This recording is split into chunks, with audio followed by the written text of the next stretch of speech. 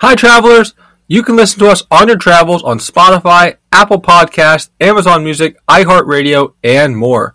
Make sure you check out our link tree in the description of this episode where you can find the links to our Facebook, Instagram, and Twitter accounts. Okay, guys, October 26th, Thursday, October 26th. Going to have on Joe Reinagel from San Antonio breaking down Victor Wembanyama's start to the season, Spurs season ahead. We've been getting to some Dallas Cowboys talk. We even talked some more NBA as well. Awesome conversation with him. Great time. Had a really fun time.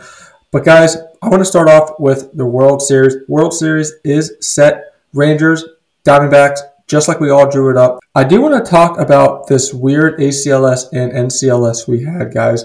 Rangers started out really hot. Astros did come back, gave them a little bit of a scare, but Rangers were able to ultimately come away and, head to the Fall Classic. Phillies also started out hot, but Diamondbacks were actually able to come back and win the series. Went down 0-2. So I want to start with the Rangers-Astros series first. Rangers is an amazing team right now, hitting so well. Astros couldn't get it done, couldn't get the comeback done. But I want to get your guys' thoughts on the Rangers and their prospect of going into the World Series in light of how they played in this recent ACLS. Well, this is the series of the road teams. The road team was 7-0 in this series. The road team won all 7 games between the Astros and the Rangers were able to come out on top. Yeah, that's the second time, by the way, in 4 years, I believe, that the Astros have been involved in one of these series because they did the same thing against the Nationals where the road team won every game in that series as well. It turned out Houston, in both cases, had the home field disadvantage. And you look at what happened with the Rangers, Aroldis Garcia, he got plunked in Game 5 because the Astros had no other way to get him out. 6 straight games with an RBI, was hitting homer after homer, totally destroyed this Astros pitching staff. The Rangers scored 20 runs in the last 2 games of this series, in Game 6 and Game 7. Their bats are phenomenal. There's no easy out in that lineup. They were just able to destroy Astros pitching. And, Max Scherzer showed up in Game 7. He wasn't great by any means, but he held on to that lead while the Rangers got off to a fast start. And very impressive to see Texas be able to come on the road and be able to win a Game 7 off to the World Series. Bruce Bochy now, in his last 5 postseason appearances, this is the 4th time that he's going to the World Series. Of course, he won the previous 3 in San Francisco. We'll see if he can do it now as a member of the Rangers. And I think the Rangers are now the franchise that have gone the longest outside of the Cleveland Indians/Guardians. I think the Rangers are now the one that has had the longest World Series drought. They've never won one. They haven't won one since 1924 when they were the Washington Senators. They've never won one in Texas. I think they've got a good chance to win it this time. Yeah, when Max Scherzer was pitching on, the last game, Game 7, I was so scared for the Rangers. He has such a bad playoff experience. We talked about that already, in prior shows. But yeah, when he went out, I thought that was going to be a big time Astros advantage. Like I said, just with how he's been playing in the playoffs over the past, the past couple of years. Astros starting pitcher Christian Javier got pulled after only 23 pitches, and that was, obviously a lot of thanks to a Corey Seager bomb to the right center field and just the barrage of Rangers hits to really begin Game 7. They finished the top of the first. They finished their first inning with 3 runs, and Astros just weren't able to come back. And yeah, like I said, nobody would have thought the Rangers were going to make the World Series this year, especially not a Rangers-Diamondback matchup. And it just goes to show you anything can happen in baseball. Just make the playoffs, and then it's kind of we'll see what happens from there. But speaking of that, other flip of the coin, Diamondbacks, like I said, are the team that is facing the Rangers in the World Series. Corbin Carroll, lights out in Game 7, helped Diamondbacks win at the bank, win in Philadelphia, and like I said, led his team to the big game starting this tomorrow. Well, this is a very scrappy Diamondbacks team, very young, scrappy Diamondbacks team with the 2 pitchers starting in that rotation with Merrill Kelly and Zach Gallen. Zach Gallen and Merrill Kelly and Brandon Pfaadt with a good outing against the Phillies as well. This is on the Phillies to lose this series with the managerial decisions by Rob Thompson and the bats going cold after Game 2 with the Phillies. And the Phillies really have a long look at themselves this offseason. They need help in the bullpen, and they need starting pitching. Their lineup is good.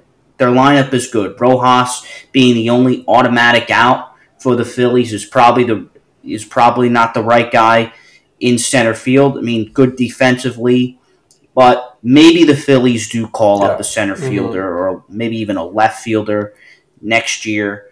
But I think they have the right lineup.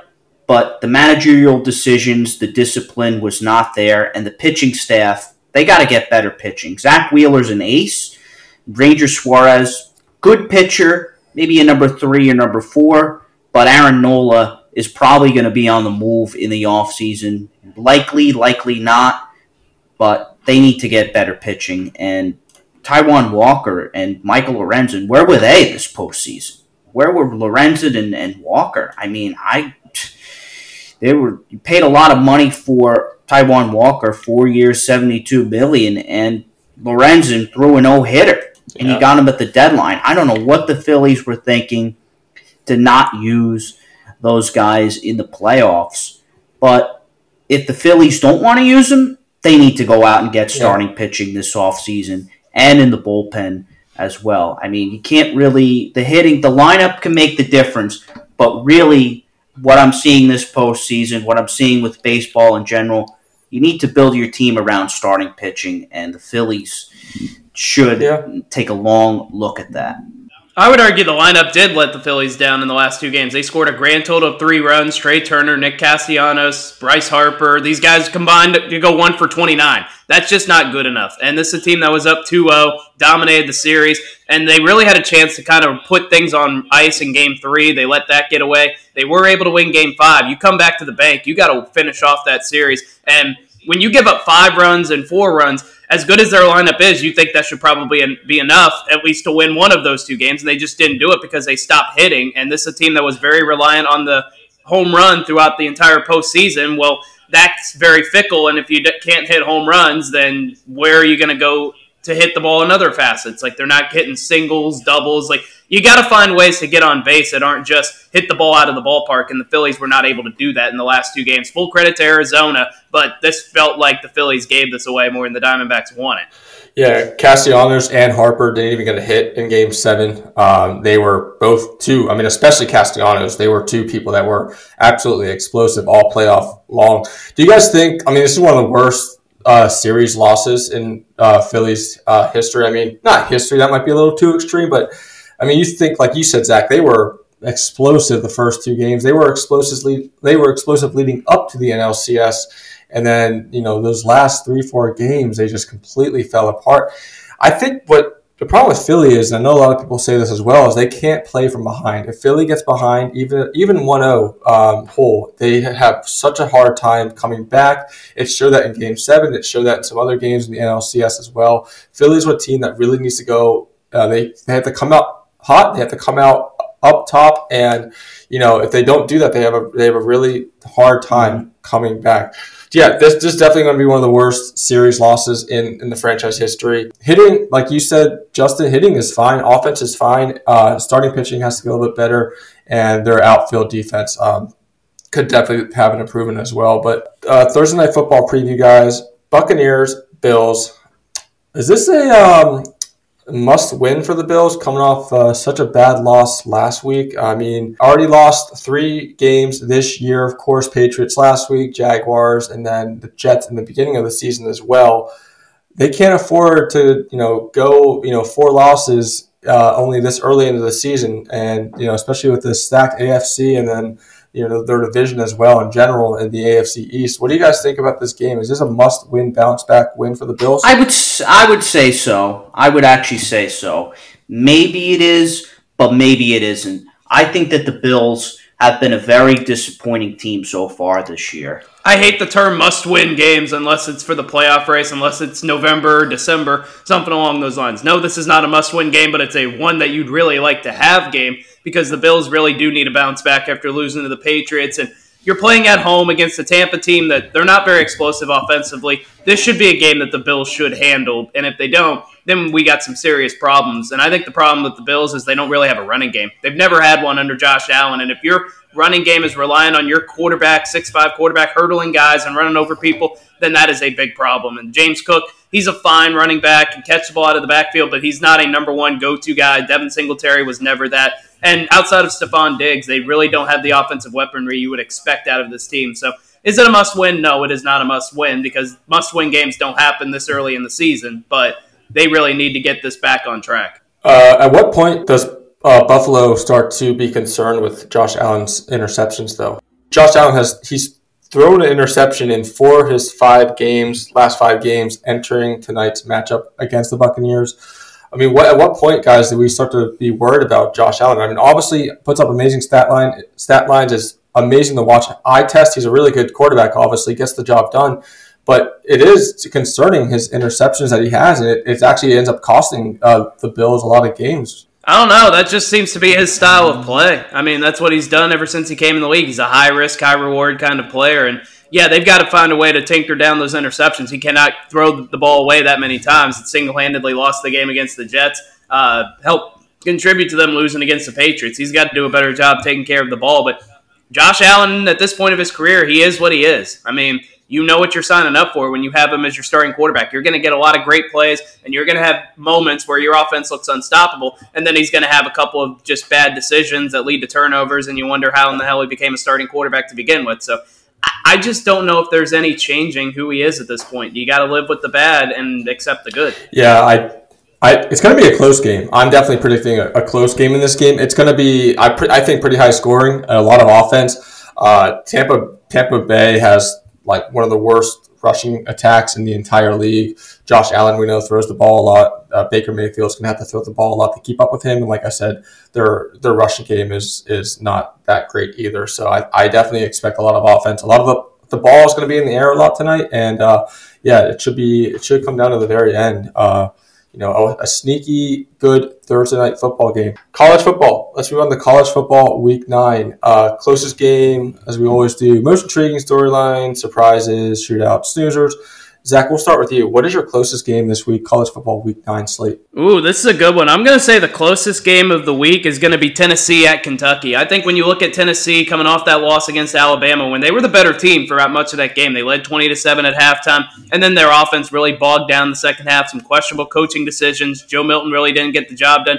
Now you're going up against a Kentucky team that's coming off a bye week, coming off back-to-back losses, and if there's ever a time for them to circle the wagons and have a big game, this is it for them. I think Devin Leary has to be better. I think they've got to be able to get back and run the football, which Tennessee's been vulnerable against throughout the course of the season. Tennessee's only a 3-point road favorite. It's a primetime game up in Lexington. I think this is going to be the closest game of the week. I'm going to go Oregon-Utah for my closest game of the week. Oregon has been playing well all season, we know, but we all know how Utah played last week, though, against USC. Awesome game. They're definitely an underrated team, like you said, Zach.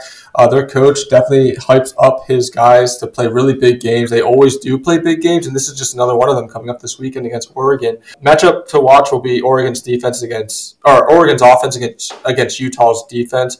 Bo Nix and the Ducks can definitely do a lot on offense. We already know that, but Utah's defense has allowed their opponents a total of 546 yards on the ground and 7 touchdowns by way of the ground so far this year. That's up there as one of the least in the league. Utah's defense has tallied 4 fumble recoveries and 7 interceptions so far this year as well. Oregon's definitely going to have their hands full. I mean, Utah's defense is not something to mess around with, and we all saw, last week against USC, Caleb Williams, they can put up some points too. So, yeah, this is going to be a fun matchup, and I'm really excited. I'm excited to see it this Saturday. Justin, what is your closest game of the week? Closest game of the week, I got Louisville hosting Duke. 20th ranked Duke at 18th ranked Louisville. I think this is going to be a very close game, probably even high scoring. I think this is going to be probably in the 20s or 30s. Zach, what's your most intriguing storyline? Yeah, intriguing storylines, the Oregon-Utah game. I think this is a fascinating matchup. You look at Oregon, I still think this is a playoff contender, even with the loss against Washington last week, or a couple weeks ago. Bo Nix, I think, is one of the best quarterbacks in the country. This Oregon team is more physical than people realize. This isn't your Chip Kelly run and gun, up-tempo offense. This is a physical team. Dan Lanning has brought what he was successful at with Georgia up to Eugene, Oregon. I think this is a very good team, and they're going up against a Utah team coming off that big win against USC. And Utah is one of those teams that you may beat them, but you're going to feel it. They are going to bruise you. They are going to beat you up. I think this is a low-scoring, physical kind of game. And I think if Utah had Cam Rising, I think Utah would have a better chance to win this game. But the winner of this game stays in the mix for the Pac-12 title. The loser is almost certainly out of the mix. We think Washington's going to be there at the end of the year. We've seen now USC bleed after losing against Utah. So this almost in many ways becomes a Pac-12 championship elimination game. I think it's going to be a lot of fun. Rice-Eccles Stadium, one of the most underrated atmospheres in all of college football. I think there's no doubt this is the game of the week. My most intriguing storyline is I want to see how far Colorado can slide. Last time they took the field, obviously we all know they got embarrassed by Stanford. They had the 29-0 lead at halftime and then ultimately ended up losing 46-43 in double overtime. Started the season off 3-0. Had 3 wins against a bad TCU team, bad Nebraska team for sure, then an overachieving Colorado State team. Since then, they had 2 straight losses. 2 weeks ago when they took the field last, they got beat by Stanford pretty bad, and they barely beat Arizona State, one of the worst teams in the Pac-12. So, yeah, my question is, how much does Colorado slide this weekend? They play number 23 UCLA in California. Yeah, I just want to see if they can have any kind of bounce back, and God forbid they lose again, or even get blown away. We'll see what the narrative would be after this weekend. Justin, what is your most intriguing storyline? Most intriguing storyline, I would go back to Oregon and Utah. I think this is going to be a very high-scoring game. This is probably going to be the matchup of the week here for sure. And I think it should be more of a primetime game instead of a 3:30 game. That's a story for another time. But I think this is going to be a very big game. Utah's defense is ranked 14th. Not a terrible defense, but they did get to Caleb Williams and USC. And then the offense for Utah, I think will have a big game against Oregon's defense. I think this is going to be a Clash of the Titans game this week in college football. Moving on, Zach, what is your upset alert of the week? Yeah, I got Utah over USC last week, but this week I'm going to go back to another top 10 team, and I'm going to say Oklahoma against Kansas is my upset alert. I think Jason Bean, the Kansas quarterback, 410 yards, 5 touchdowns against Oklahoma State last time we saw him in action. Oklahoma last week struggled against UCF. They struggled with a lot of the misdirection, struggled with John Rice Plumlee and his ability to run the football. Oklahoma beat Texas, but it's a team that's had their struggles against Cincinnati, had their struggles against UCF, and this is going to be one of the biggest home games in Kansas history. I think Lance Leipold's one of the best coaches in all of college football. Kansas' defense has been better than people realize.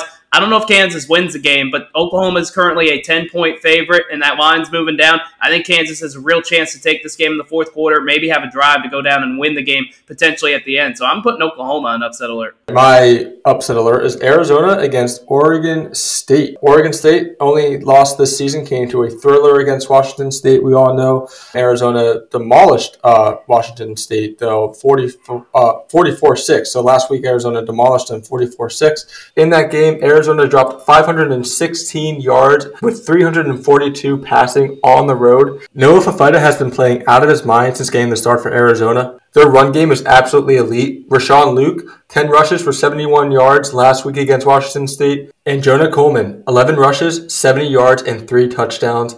I expect Arizona to pull off a massive upset this weekend against Oregon State. I got Tennessee and Kentucky. I think this is going to be a very close game, and I would say Tennessee is probably going to win this week.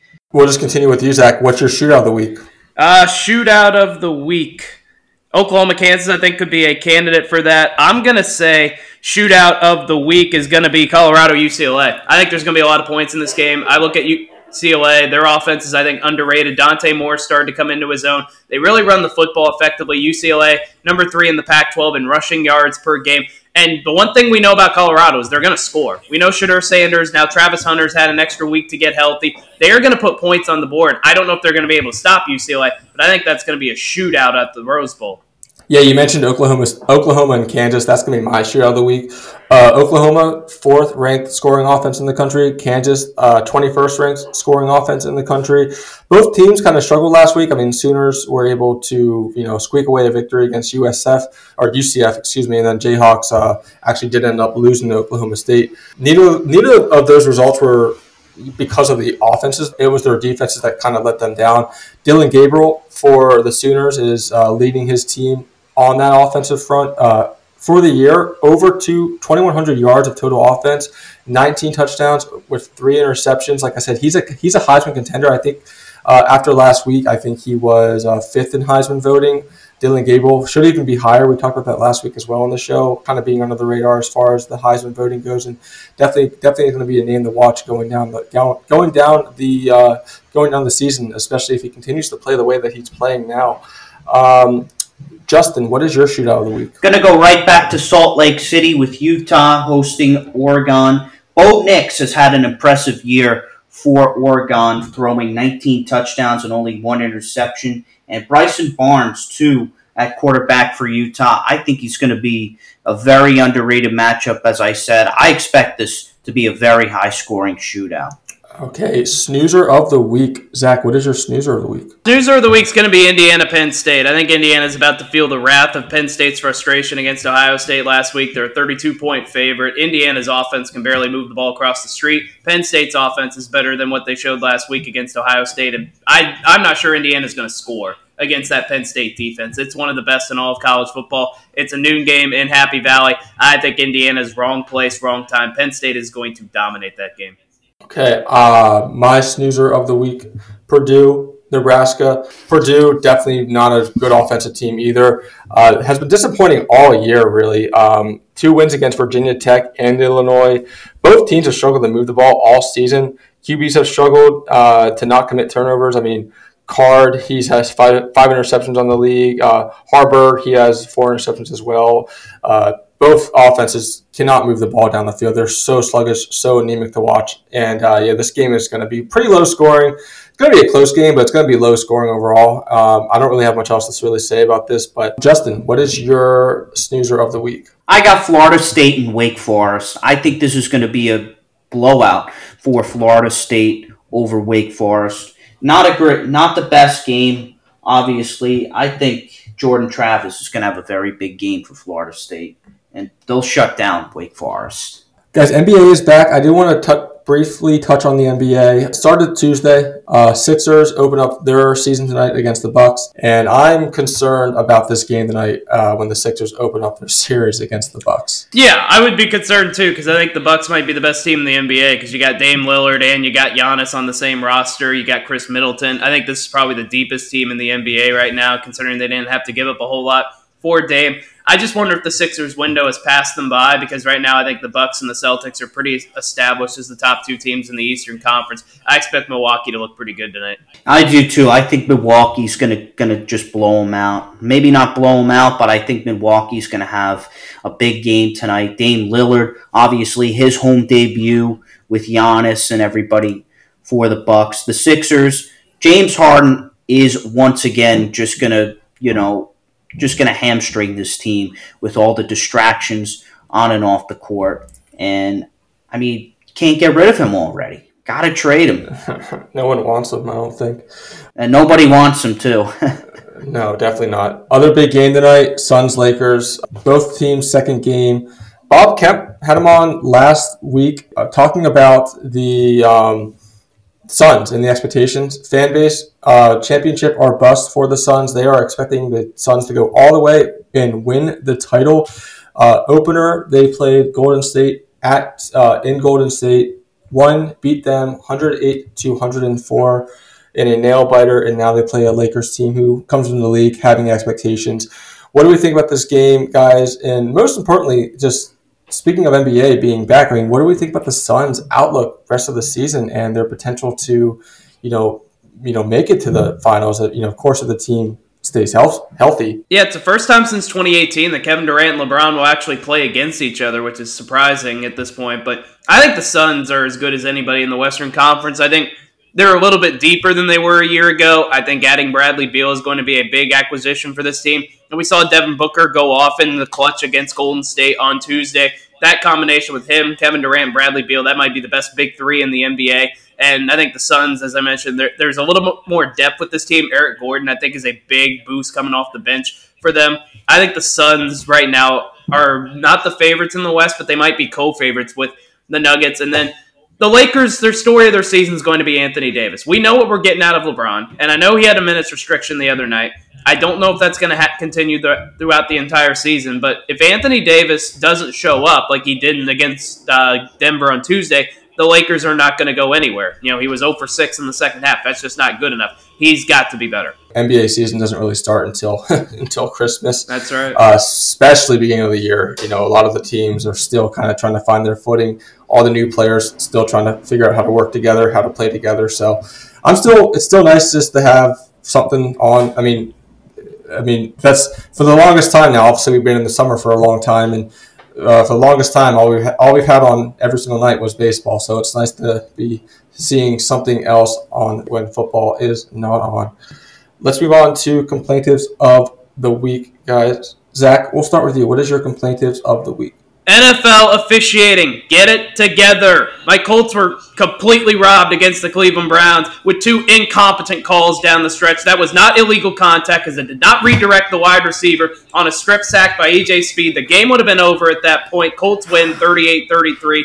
That should not have been called. And then the very next play, there's a pass interference call on a ball that Victor Wembanyama could not have caught. That ball was closer to the guy in the stands than it was to anybody on the field, and they called it pass interference on a ball that was clearly uncatchable. Kenny Pickett gets ruled to have a first down on a 4th and 1 where he clearly did not get the first down. The Rams couldn't challenge it because they didn't have any timeouts. It should not be up to the Rams to have timeouts. It should be up to the officials to get that call right. And then we saw the missed face mask in the Dolphins-Eagles game. Officiating is a problem in this league. It's a problem across all football, and it seems like every week we're talking about at least one game that is dramatically impacted by the officiating, and it needs to be better. I don't know if it needs to be full-time officials. I don't know if we just need to revamp the entire system, but this is costing teams by the week. The NFL stands for not for long because people are going to get fired because officials can't do their jobs. It's more like the consistency. Like it's open too much to subjectivity. The refs, it's not really a clear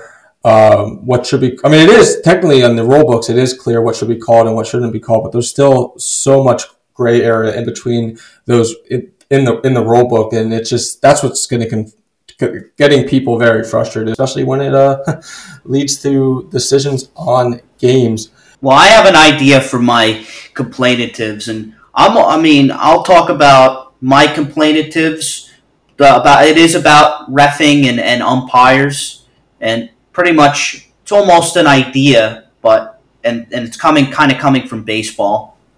We'll go first. I'll go after you then. So my complaintives are robot umpires. We should not go to robot umps. I know the major league umps were not great this postseason, and I know the strike zone. They put the strike zone up during games, which is kind of bogus, to be honest. They weren't doing all the strike zones 15 years ago, even less than 5 years ago, 10 years ago. Shouldn't put up the strike zone during games. Should not, and robot umps, what's next? Robot refs in the NFL, robot refs in the NBA or the NHL?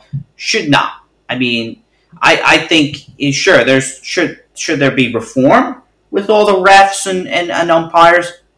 There could. There is some room for reform and, room for revamping.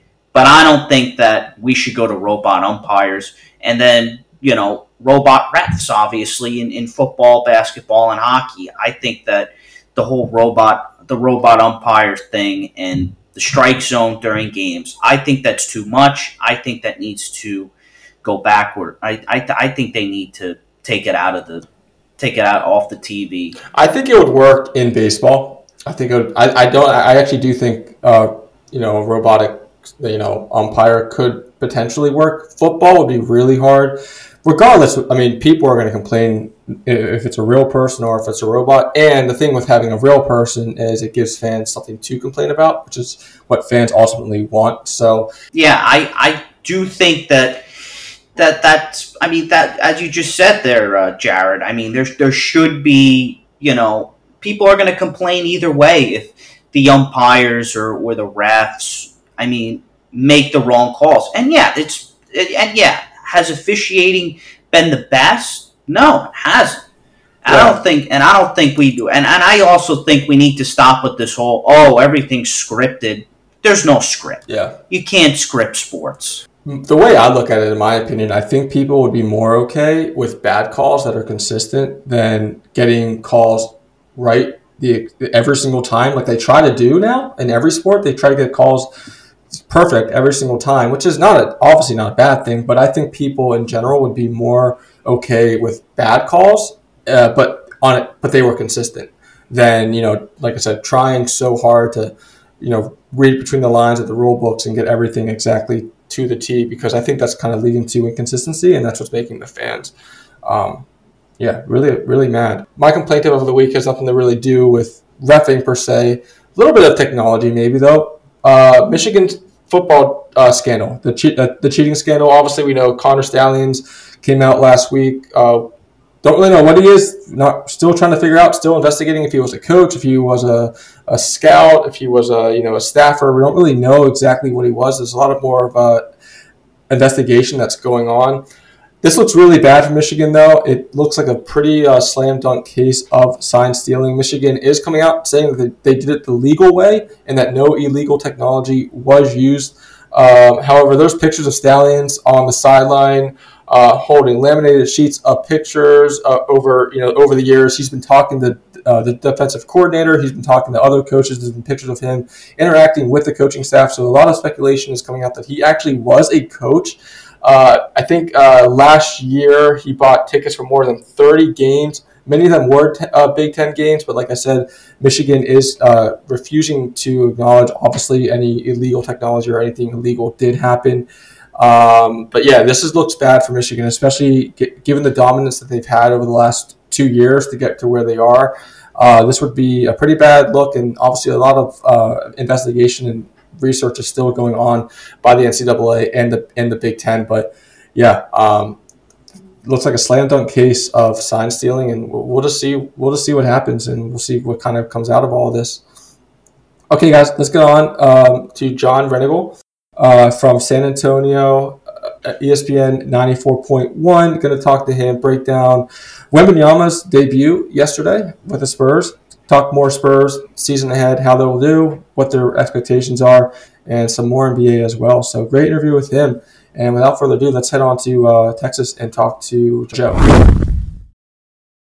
Okay, we now bring on Joe Reinagel from ESPN 94.1, The Star in San Antonio. Also, 25 years at Ken's 5 CBS.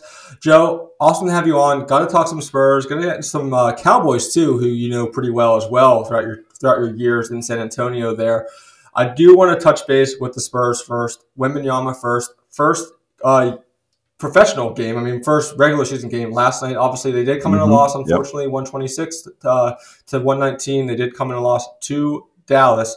But take me through what the fans are saying, the initial knee-jerk reactions from his performance, how he did, and what the outlook of the fans are thinking going forward for this team. I mean, play-in, would be nice. I mean, what are they thinking? What are the fans thinking after this first performance and, things that they did in the offseason? Well, after the first performance, the fans are saying the referees are horrible. That's what they're saying. Obviously, they're fans, right? So that's what they're going to say. It can't be Wembanyama's fault. Heard a lot of that during the game and then after the game as well. But, that's something he's going to have to adjust to, right? I mean, he's a rookie. Everybody thought coming into this game that he was just going to be on fire, right? He was going to 25, 15, 5 blocks, all of that kind of stuff. And, the NBA is a different beast. It really is than anything he's ever done. So it's going to take an adjustment period for him. As talented as he is, he's going to have to learn those nuances, like the officials, the way they're calling the basketball game. He's got to adjust to that. And I think he will. And I don't think it's going to take him a long time.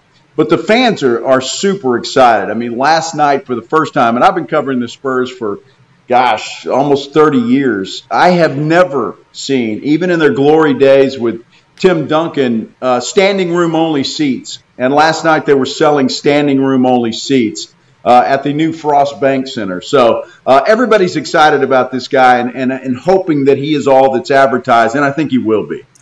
Yeah, I know Kendrick Perkins came on a couple weeks ago on ESPN. Obviously, he was saying that Wembanyama is going to win the Defensive Player of the Year. I know, like you said last night, he still has to get his feet wet, still has to get comfortable on the court, obviously. But do you think he has the potential to win Defensive Player of the Year? And kind of a follow up to that kind of question, same avenue.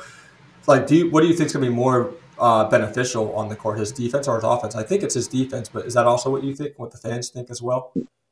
Well, obviously, it's going to be very difficult for anybody, especially in the paint, if he's in there. Just because of his length.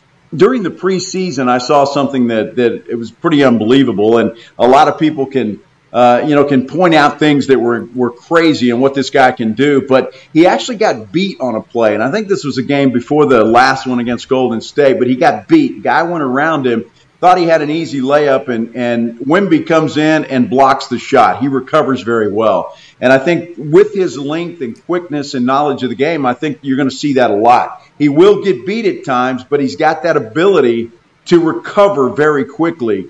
And so defensively, I think that's going to be something that's going to be very difficult for the opposing teams to get over. What happened last night, obviously foul trouble changed a lot of things, and I think as we go through the next several games, you're going to see Greg Popovich change some things and experiment. But I didn't see Victor in the paint a lot. He seemed to stay in the corner, and I think it's just a feeling out process. But I think you'll see him move in a little bit, especially when on the defensive side of the ball. Greg Popovich has got so many options when it comes to Wemby. It's incredible. And I think for this first month, maybe two, you're going to see a lot of different starting lineups. You're going to see a lot of different things that he can do. And I think he's really looking forward to that because he has such a versatile player in Wemby. But again, I think people need to be a little bit patient with this guy because with all the hype, everybody expects the moon, and I think we'll get there, but I think it's going to take some time before we do. But certainly, Defensive Player of the Year, Rookie of the Year, all of those things are in reach. Yeah, I mean, it's amazing. He has potential to block shots on the perimeter from within the paint. I mean, just within a matter of a second, he has a chance to be able to get out there and with his reach and 7'4" frame, obviously. So yeah, it's amazing to watch. I'm excited to see him throughout the season, how he progresses as a defensive player and what Pop ends up doing with him. Last year, Spurs last in the Western Conference, 22 wins, 60 losses. Obviously one guy can't. Well, it's basketball. You can argue one guy can do it all, actually, and make a big difference. But what are the fans' expectations this year for the Spurs going forward? It's really kind of mixed. Obviously, everybody, and we were talking about this yesterday, but and kind of making our predictions as to win totals. Some people are as high as 45 to 50 wins. Some are down in the 30s. So it just depends. I think Wemby can make a difference. There's no question about it. But what I'm impressed with, and what I think will get the Spurs more wins than they had last year, was the fact that he's such an unselfish player. Maybe he needs to be a little more selfish, and I think he'll learn that, and I think Pop will teach him that as we go on. But this guy has a unique skill set, unselfishness, whatever you want to call it, but he gets everybody else involved. You saw that a lot during the preseason. And again, last night's kind of an anomaly because, he wasn't on the floor all that much. But he's going to get other guys involved because obviously the defense is going to collapse on him. They're going to pay a lot of attention to him. You saw a little bit of that last night. And it's going to leave other guys open. Devin Vassell is going to be a big beneficiary of Victor Wembanyama. And I think Devin Vassell is going to be a star in this league. And I think it's going to be this year. Other guys need to take advantage of that. Keldon Johnson's another guy that needs to take advantage of that. Zach Collins, I think, is going to be a huge beneficiary of Victor Wembanyama. And I think we saw a little taste of that last night. But I think as we move through the season, you're going to see more of that.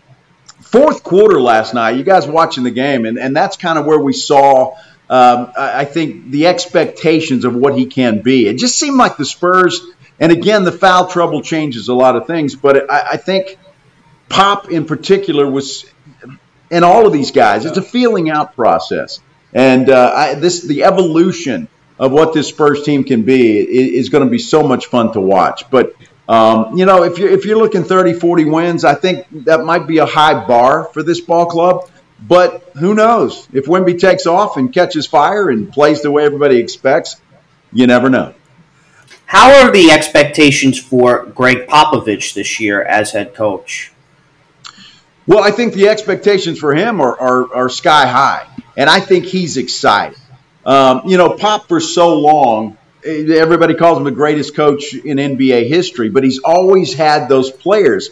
And when he had the players of the dynasty Spurs with Tim, Tony, and Manu, I mean, there was some coaching, yeah, but those guys are pretty good, and they know what they're doing. You let them go out and you let them play. Pop over the last couple of years has had an opportunity to actually coach, and I think that's rejuvenated him. And then, obviously, the Spurs get lucky for the third time, which is great. Luckiest franchise on the planet, as far as I'm concerned, which is great for us in San Antonio. But having a guy like Victor Wembanyama gives Greg Popovich just like a blank slate. I mean, he's got an opportunity now to paint all kinds of different pictures, different starting lineups, how he can use this guy. And I think you're going to see that, especially over the next several weeks and several games, just different things that he's going to be able to do. So I think the expectations for Pop are high. And I've heard across the country that actually Victor Wembanyama won the lottery as well.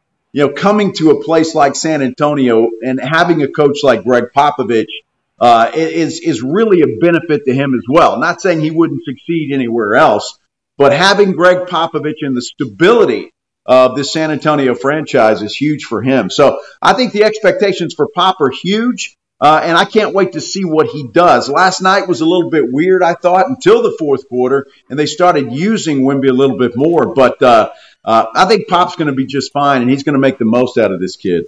Yeah, I mean, he's definitely used to working with French players too, so that's for sure. Yeah. The Spurs definitely have had their fair share of dominant French players.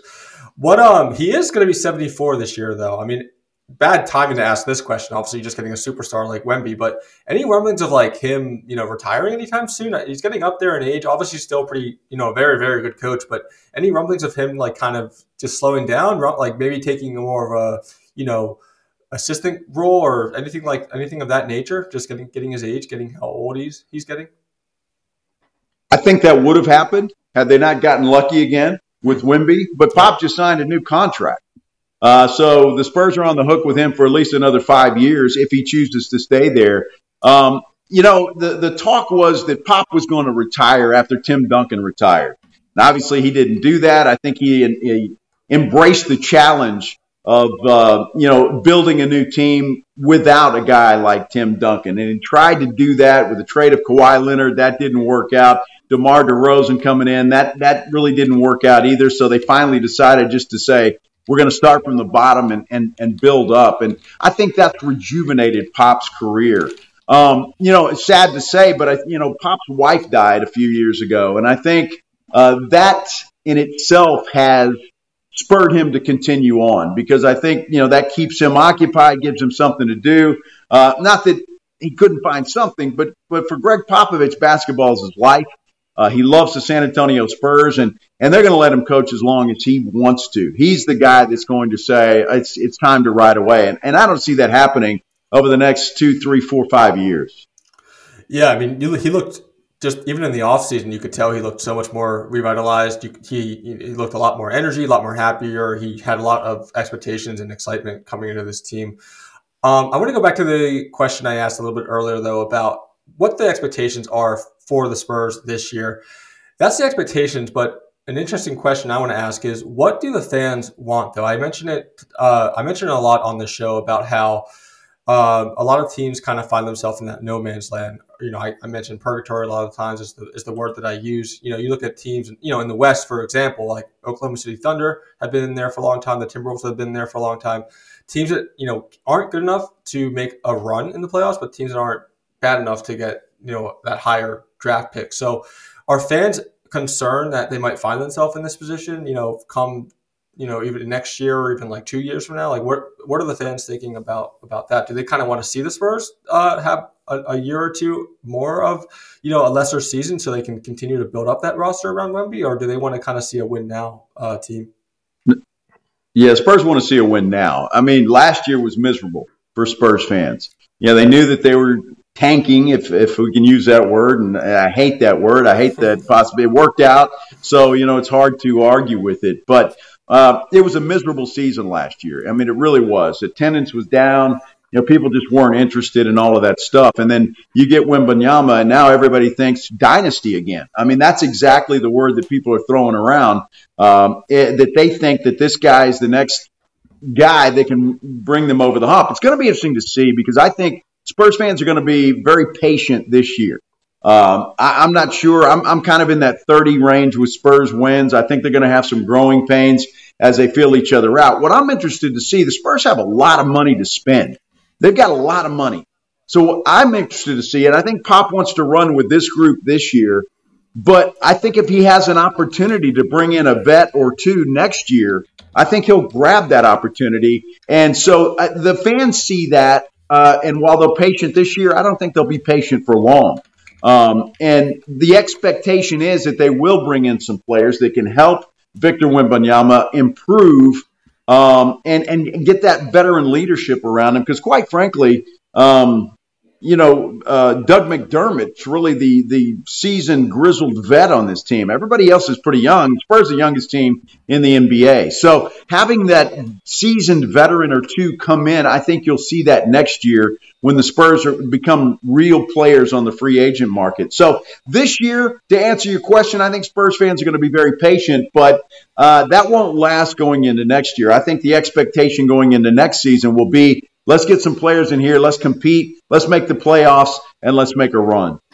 Yeah, I'm looking at Spot Track right now that keeps track of all the salary caps, and Spurs are one of the top 5 teams that have space available. So yeah, so you expect a free agent to maybe come to San Antonio next year? I mean, Wembanyama obviously will be a huge bait or a huge enticer for people to come, but fans are expecting a free agent to come maybe next year to San Antonio. Yeah, no, absolutely. I think so. And I think that's the final piece, if you will. You look at Tim Duncan and the attraction that he had for free agents and some of the players that came here to play. Robert Horry's a good example. And you can go on with some of the guys that wanted to come here and play with him. You're going to see the same thing with Victor Wembanyama. People are going to want to come here and play with him because, look, even the players, marvel at what this guy can do. So the opportunity to play with somebody like that and be on his team and mix with him, I think is going to be very attractive to free agents. And the fact that the Spurs are going to have some money to spend. And I think what you got to look at this year are guys like Keldon Johnson, for example.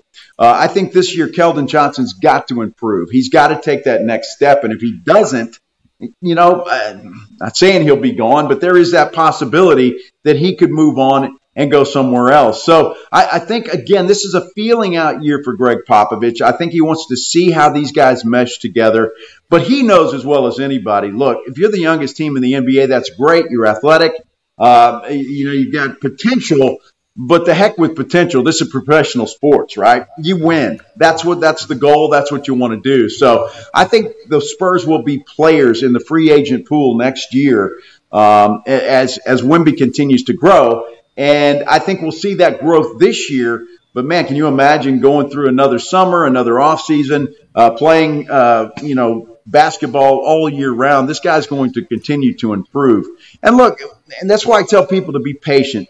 As much as this guy's played, as much as the talent that he has and the things that he can do, he's still playing against the best players in the world in the NBA. And that's something he hasn't done. Not to disparage or disrespect other leagues or whatever that he's done, but the NBA has assembled the best in the world. Not to mention the fact that all of a sudden the Spurs are circled on everybody else's calendar.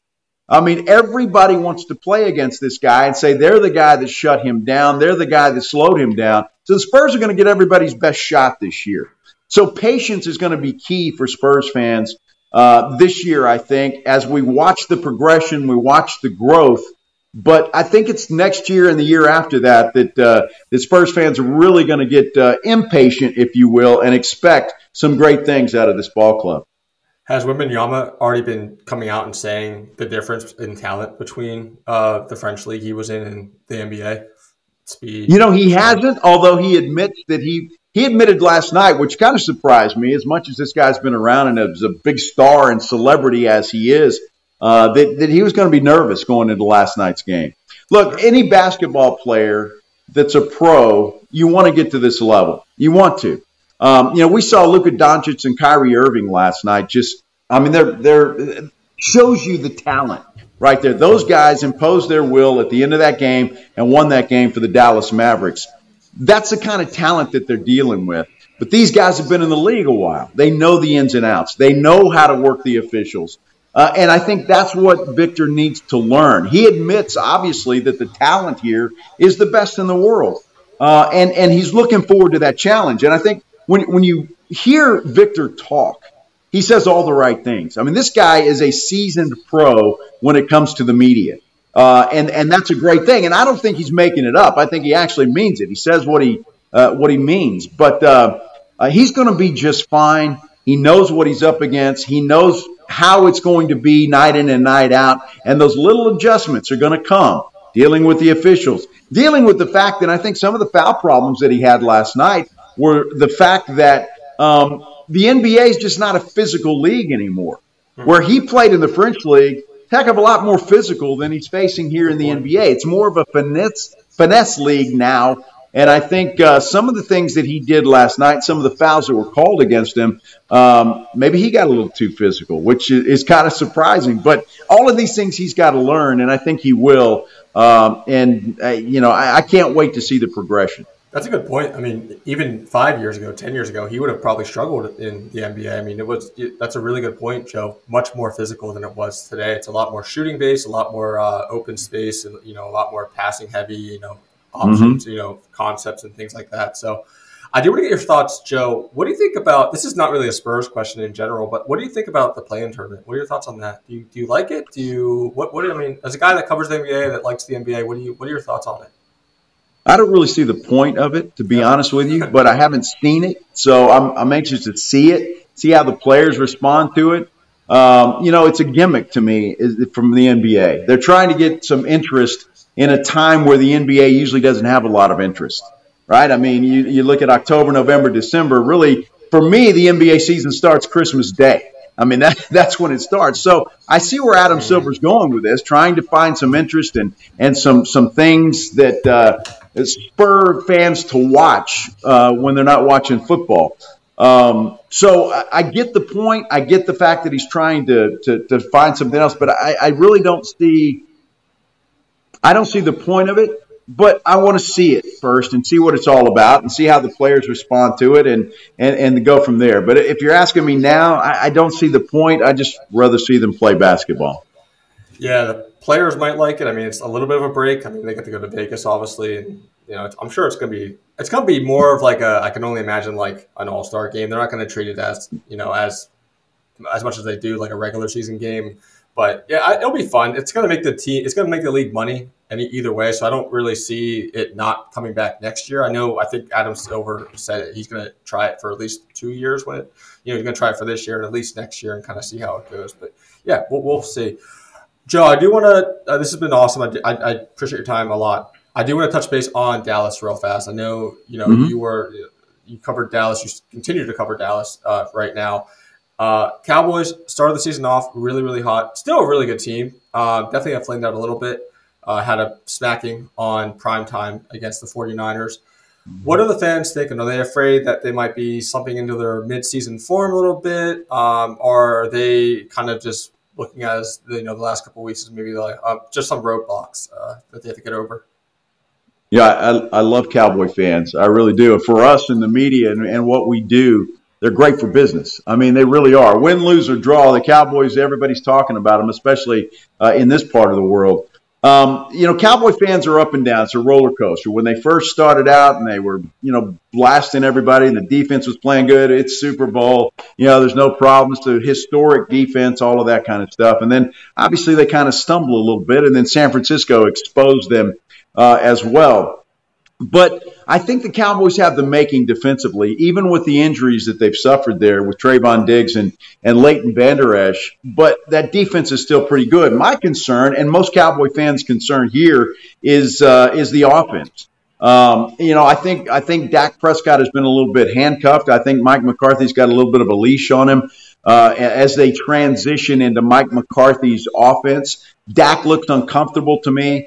So I think they have an opportunity in the next, 5 or 6 games. The schedule's pretty easy with the exception of the Philadelphia Eagles. They've got the Rams coming up on Sunday, and then they've got the Eagles. And then after that, they've got some teams that they really should handle. So they've got an opportunity to pad the win-loss record before the schedule gets tougher again. Not only that, but to get their rhythm on offense. And I think that's going to be key over the next 5 games or so to see how that offense progresses and how it evolves. I mean, quite frankly, because I think that, there's some times Mike McCarthy not going for it on 4th down or taking a shot at the end of a half. How much trust does he have in his quarterback? That's been a question. Will that change? And so the next 5 games or so are going to tell a lot, not discounting the Rams on Sunday, but certainly that Eagles game in Philadelphia the week after is going to tell a lot. How good are the Cowboys, and how can they compete against the upper echelon? San Francisco, they didn't do so well. Philadelphia, how are they going to do against them? That's going to tell a lot. It's almost encouraging that they did get beat so bad by San Francisco the first time, because I don't think that's going to happen again. I don't think the Cowboys will, whether, when they play them again at some point, if they do, I don't think it's going to be that much of a blowout. And then, it's hard to beat teams twice in the NFL. So that might actually work out for the Cowboys' favor. The fans kind of, NFC, you can argue, is being better than even the AFC right now, which not many people would actually have considered or thought of before the start of the season. AFC is usually more the dominant league. What is Super Bowl still kind of the expectation? Is that still kind of the ceiling for Dallas Cowboys fans? No question. It's Super Bowl or bust. It's what it's been 28 years since they were in the Super Bowl, and that's a long time. And especially Cowboy fans are the most optimistic or arrogant, however you want to say it. And every year it's the Super Bowl. This is the team that's going to go. And I think at this point in time, and especially Cowboy fans that aren't big fans of Jerry Jones, they want to see what's going to happen. We've got the trade deadline coming up on Halloween. And so, the Cowboys have said that they're not going to really be aggressive in that. And that kind of, gets under the skin of Cowboy fans. They wish they would go out and try and make a splash. I'm not sure that they will or not. I'll take Jerry at his word. He says they're not. So unless something just rolls their way. So we'll see. But yeah, it's definitely Super Bowl. It just comes into question when you start looking at the Dallas Cowboys and whether the criticism is justified or not. Is Dak Prescott the guy to get you there? Is Tony Pollard, did they make a mistake of not keeping Zeke Elliott or replacing him at least with a banger? That's been a big criticism. CeeDee Lamb up and down, had a great game the last time out, but is he really a number one guy? That's a big question. What happened to Michael Gallup? He seems to have fallen off the face of the earth. Jalen Tolbert, their one of their top draft picks last year, has just not done it. So, there's still a lot of questions for the Cowboys, still a lot of football to be played, but man, the questions continue, and they will continue after every game. How the Cowboys go, that's how Cowboy fans are. They go in and smack the Rams around. Hey, it's Super Bowl again. If they struggle with the Rams, it's like, well, what's wrong with Dak? What's wrong with this? So Cowboy fans are a very fickle bunch, that's for sure. That's what makes it a lot of fun, fellas. Is that a problem? Are you, because it seems like they kind of have the mentality of it's either us and nobody else. Like, do Dallas fans kind of get annoyed by that, how everyone kind of does attack them so much? Because it seems like it really does seem like from the national perspective, like outside looking in, if you're not one of us, like you're against us. And how do the Dallas fans feel about that. I mean, me and Justin, for example, I mean, we're from Philadelphia actually, so we're both Eagles fans, and I hear I'm sorry to hear that, fellas. Yeah, exactly. Yeah, after the Phillies on this past week, we always say though, I mean, we care way more about Dallas fans than Dallas cares about us. I've heard that many times from many different people.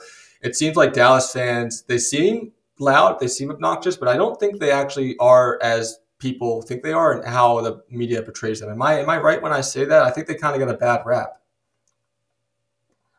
Maybe not quite as bad a rap as you think, because there are some arrogant Cowboy fans. I mean, when it comes to Eagle fans, I mean, you guys know better than I do. Every time I've been to Philadelphia, it's pretty rowdy there, and that makes it a lot of fun. And I know you guys have been disappointed over the last couple of years with the Phillies and the Eagles and some of your other teams as well. That they get there and they just can't close the deal.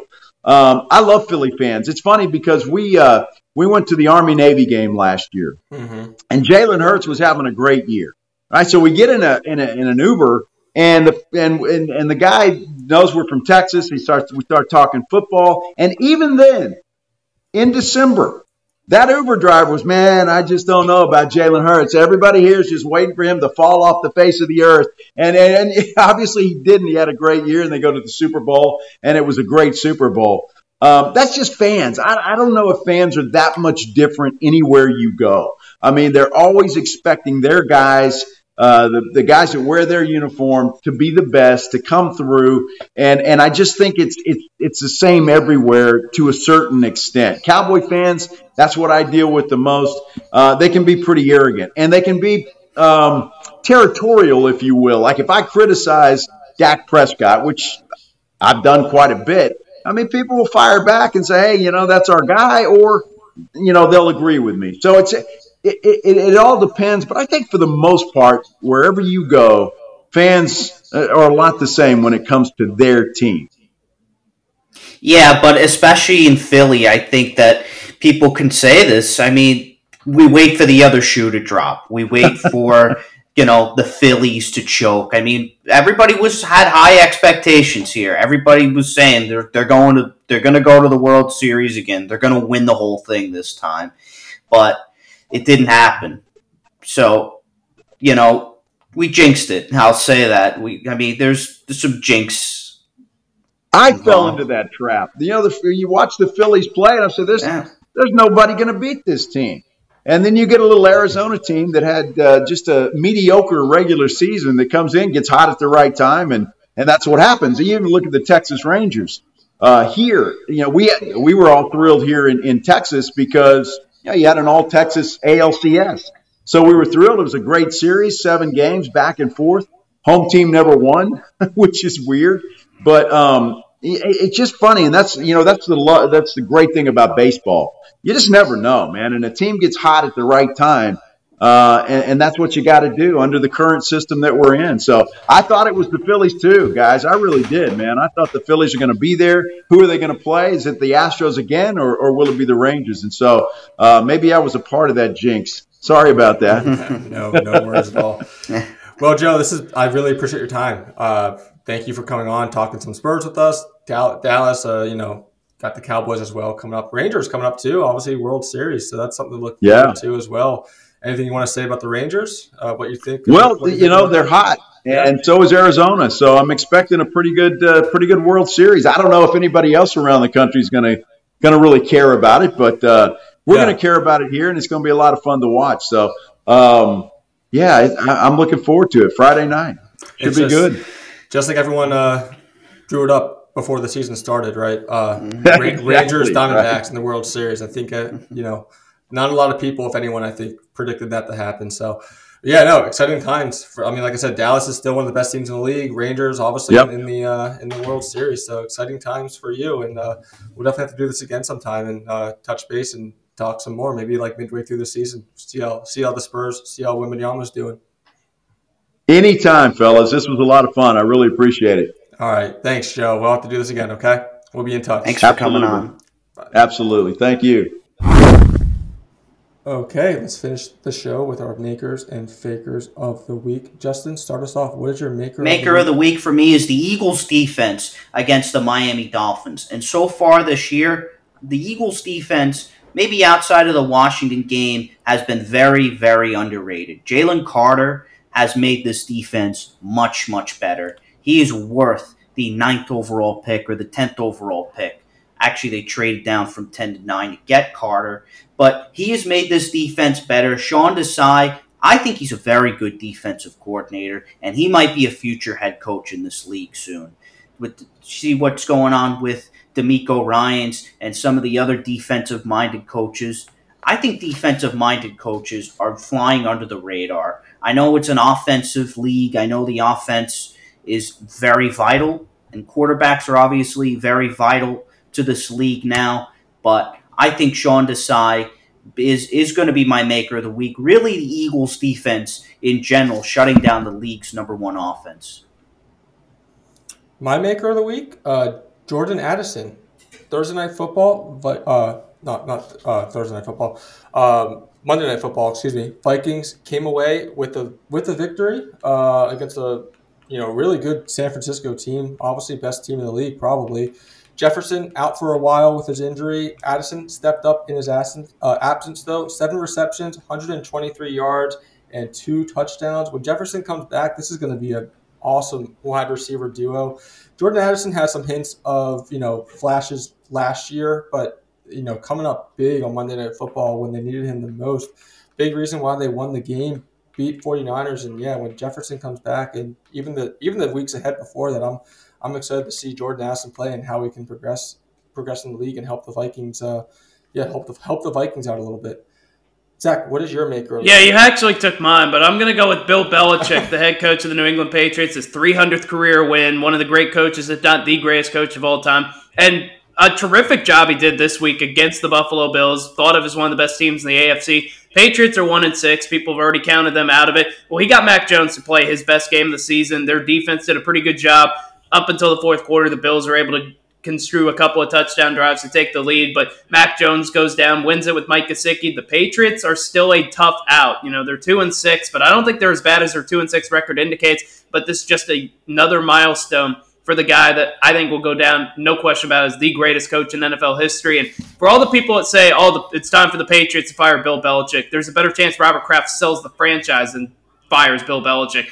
That's what winning 6 Super Bowls will do for you. Well, Mike Vrabel was in the box this weekend, and could there be tampering going on? I don't know. Well, I think Vrabel might be going back to New England as the head coach. He was just getting inducted into the Patriots Hall of Fame. That's all it was. I still think there's a slight chance he's back in New England as the head coach. Maybe in a year or so. Bill has to leave. I mean, I agree, Zach. Bill is not going to get fired. He's going to. It'll be up to him. He wants. Yeah, exactly. He's not going to. I don't think he'll get fired anytime soon. He might just have enough of it, to be completely honest. He might just be tired of losing because he's been winning for so long that he might just say, "Screw this! I'm tired of losing." Eventually, and maybe hit their record, the Patriots record, will make the decision for him. Faker of the week, Justin. What is your faker of the week? Well, they'll prove it to me tonight, but for right now, I'm going to go with the Buffalo Bills losing that game in New England. This is a very disappointing team so far this year. I know they're only 4-3, but they should be 3-4. That Giant game, they really should have lost to the Giants. If the Giants actually get a playoff and score a point, they lose that game. They potentially lose that game, and losing to New England last week, the Bills just not the team they were the last few years. I don't believe they're a Super Bowl contender. My faker of the week, at least for now, is Brock Purdy. Really bad bad couple of weeks, the prior 2 weeks. Monday Night Football, already talked about it. Minnesota, they went into Minnesota. Minnesota was able to take away the victory. Really bad interceptions in the fourth quarter for San Francisco that ultimately ended up helping the Vikings come away with the victory. It played bad the week prior to that too. Missing out on some offensive help. Obviously, Debo is out right now. It might be showing a little bit. It might be showing that if Debo's out, if he has some other offensive pieces that are hurt, obviously Cafferty was a little bit banged up as well. It might just come to show you that maybe he's having some struggles without those offensive help, but we'll see. I think he's still an awesome quarterback. He might just not be a top 3 contender in the league after the last 2 weeks, but we'll see if he can bounce back, in the coming weeks ahead, and kind of get back to that MVP style play that he was playing, and get back to that MVP conversation towards the end stretch of the year. Zach, what is your favorite of the week? Yeah, my faker of the week is Jim Harbaugh, and we're finally seeing the truth about Jim Harbaugh. We're seeing the fact that they're going out and going to all these games, 8 Ohio State games last year, 5 Georgia games. Like, I would love to go to 8 Ohio State games, but I don't have the money to do so. And they have Connor Stallions, who, is making $55,000 a year, and of course, he could totally afford to go to all these games. That's perfectly normal behavior, but it's turning out that Michigan had a budget for all of this stuff. The Washington Post put out an article yesterday, and when the Washington Post gets involved, this is the same company that broke Watergate, you're kind of done. And so I think Michigan is about to feel the wrath of the NCAA very quickly. I don't think Jim Harbaugh is coaching at Michigan next year. I believe the punishment is going to be levied on him rather than the players. And we're seeing, what's happened over the last couple of years. Michigan before 2021, before all this started, Jim Harbaugh was winning games at a 68% clip. Now he's winning games at a 94% clip. Yeah, now we're starting to find out the reason why all this is going on. Jim Harbaugh's the faker of the week, and probably the faker for the next couple of weeks until he doesn't have his job anymore. Yeah, like I talked about a little bit too with my complaintives before the interview. It looks really bad. You can argue you can't afford all those games. Like I said, he went to 30. You just said too, Zach. He went to 30 games. That's a lot of money. Not only, the tickets are one thing, but the travel involved to go to those games. That's. And he just so happened to go to a game involving every playoff contender last year, except for TCU. Yeah. Yep. What do you guys? Let's put on the speculation hats. What do you guys? Obviously, this is really bad for hardball. Do you? I know we talked about it on actually last episode. We talked about this. Do you think this is what ultimately kicks him out of, or gets him out of college? I think he's either going to go to the NFL or the NCAA is going to tell Michigan to get rid of him. I don't think he's coaching Michigan next year. Yeah, I don't think so either. I think there's a chance he gets suspended during this year, but I think he's going to leave at the end of the year, possibly go to the NFL. Depending on how bad this gets, I know, Zach, you said it's going to probably come down to the coaching staff and not the players. Yes. But do you think Michigan might get any, slap on? They might get any penalties? Oh, I certainly think it's on the table. I think, because it's an administration issue as well. I think bowl ban's on the table. I think, vacating games is on the table. And it'll be interesting to see what happens the rest of this season, because I think there's a cloud hanging over them. And, they are looked at as a national title contender with the Big Ten or the playoff committee. Maybe punish them retroactively this season. That remains to be seen. Yeah, no, it's but you don't think it's going to help? You don't think it's going to hurt him going to the NFL? No. The NFL only cares about whether you can coach. And he can. True. What team? Chargers. I think the Chargers are a potential team, and I wouldn't say the Patriots just yet. Vrabel's probably going to go there. Who knows? No, yeah. I think we'll see what happens. But great show, guys. We'll do it all again on Saturday. Still working out the guest, but yeah, we'll do it all again on Saturday and talk. Get you ready for NFL Week 8 coming up and some other storylines. Maybe get into the NBA as well. After we have close to a week under our belts in the NBA. So until then, we'll see you Saturday, but keep on traveling.